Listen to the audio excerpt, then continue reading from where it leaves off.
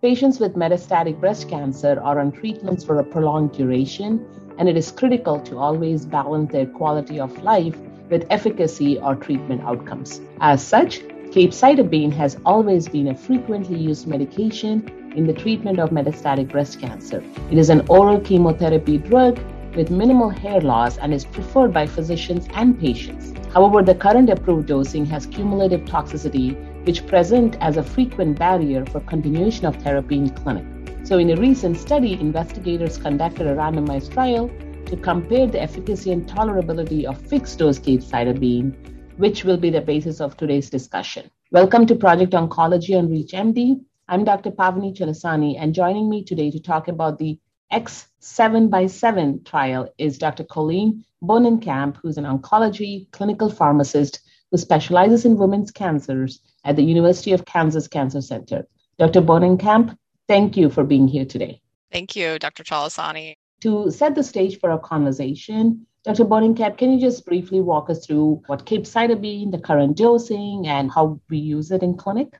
Yes, definitely. So capecitabine, as you mentioned, is an oral chemotherapy medication. Specifically, it's a prodrug of fluorouracil or IV-5-FU, which we use in a variety of different disease states. So it's used in breast cancers, it's used in a variety of different GI cancers, and it can be used as a radiation sensitizer as well in certain other disease states. It's important to understand that it's a prodrug of 5-FU because if you've given 5-FU infusionally in other disease states, it's often given with IV leucovorin, which is a folic acid derivative. And it's important to understand this because we see a lot of differences in tolerability of capecitabine and 5-FU based on the geographic area in which a patient lives. For instance, in the United States, patients tend to have much worse tolerability of capecitabine because we have a higher folic acid content in our diet as compared to those in Asian countries, for instance. So this is why it's important to understand this basis because the FDA approved dose is 1,250 milligram per meter squared twice a day for 2 weeks on and 1 week off. However, many providers will attest that this dosing is very difficult to have patients maintain on due to adverse effects. That is correct. So what are the adverse effects that we frequently see with the standard dose of therapy? Yeah, so the most common side effects that can really be life-altering in patients is what's called hand-foot syndrome, also called PPE, palmar-plantar erythrodysesthesia. And this is peeling, redness, and tenderness that often occurs on the hands and the feet. There can be blistering, and this can result in a lot of debility in patients. Also, we see a lot of diarrhea and mucositis, and really stomatitis can occur. We can see some neutropenia and hematologic toxicities, but in contrast to IV chemotherapy, this is less of a dose-limiting side effect and less of a cumulative side effect. The benefits, which I always like to highlight to patients as well, and as you mentioned in the introduction, is capecitabine. In contrast to IV chemotherapy, people don't lose their hair. It has low emetogenicity, so patients aren't nauseous and vomiting with these medications, and there's no peripheral neuropathy. And so some of those cumulative toxicities that we often see with IV chemotherapy are spared with this oral option. So it makes it a really desirable treatment option for patients because they can be on it for a long period of time, assuming they're not having some of these side effects such as hand-foot syndrome and significant amounts of diarrhea or mucositis. So now let's turn our attention to the exciting X7x7 trial. Can you take us through the design of the study?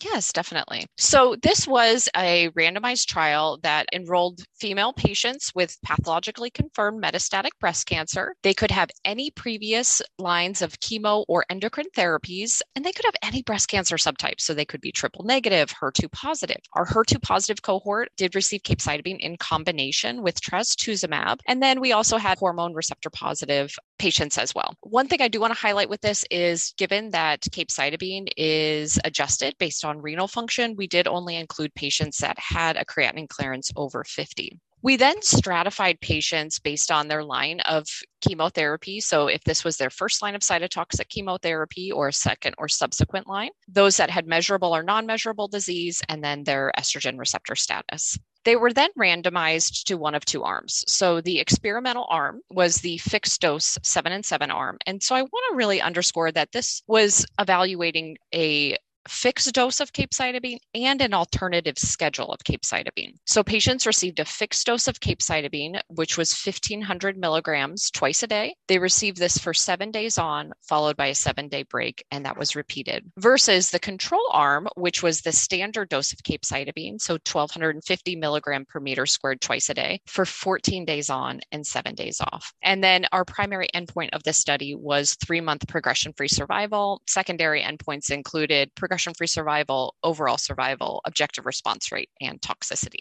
For those just tuning in, you're listening to Project Oncology on ReachMD.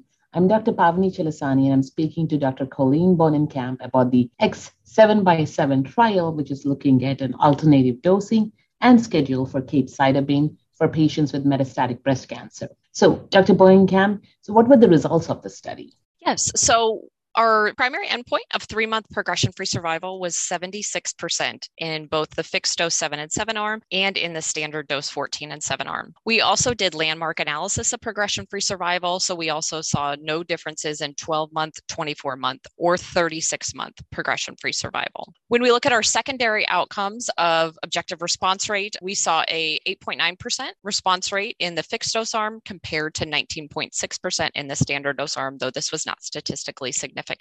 And then we also looked at overall survival. Again, looking at 3-month, 12-month, 24 and 48-month overall survival, we saw no significant differences in overall survival at any of those cut point times, and median overall survival was not different between the two groups either. What's interesting about our study statistically is if you look at our Kaplan-Meier curves, which I know you can't see on a podcast, you'll see the Kaplan-Meier curves cross.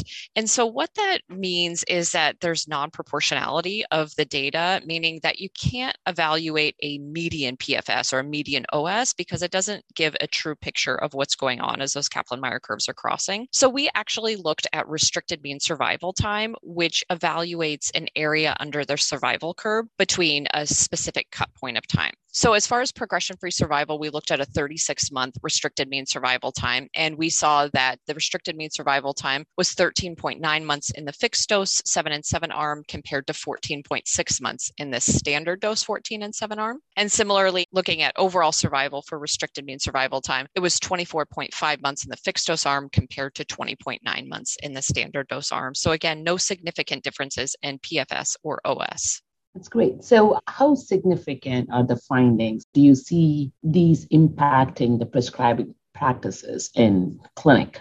So as far as toxicity, we saw significantly lower rates of grade 2 through 4 diarrhea, hand-foot syndrome, and oral mucositis in the fixed dose arm compared to the standard dose arm. So grade 3 or 4 toxicity occurred in 27% of patients in the standard dose arm compared to only 11% in the fixed dose arm. We saw significantly higher rates of treatment discontinuation and dose modifications that were required among patients in the standard dose arm as compared to the fixed dose arm, which is what we were expecting to see is much better tolerability of this fixed dose 7 and 7 schedule compared to the standard dose 14 and 7 schedule.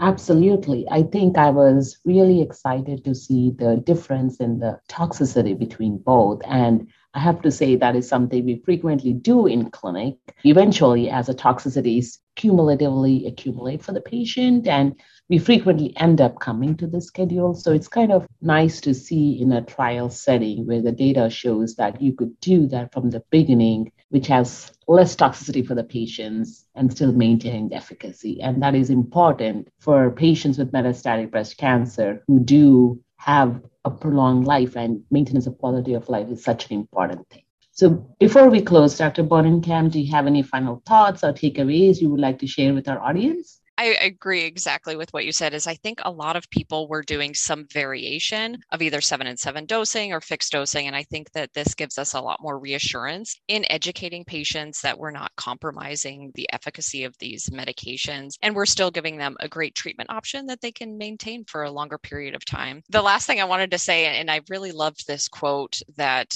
the discussant had mentioned during the ASCO presentation was drugs don't work in people who don't take them. And I think that this is a very important thing that we always need to keep in mind, as our drugs are only good in those patients that are taking them. And if we are unable to maintain patients on a medication that's effective, then we're not really doing our best job. And so finding ways to keep people on effective medications is truly important, especially when we are in a palliative setting where we want to maintain a good quality of life in our patients. Absolutely. This study was very clinically meaningful in how it helps us take care of our patients. So I want to thank my guest, Dr. Colleen Bohnenkamp, for discussing the X7x7 trial with me today. Dr. Bohnenkamp, it was a pleasure speaking with you. You as well, Dr. Chalasani.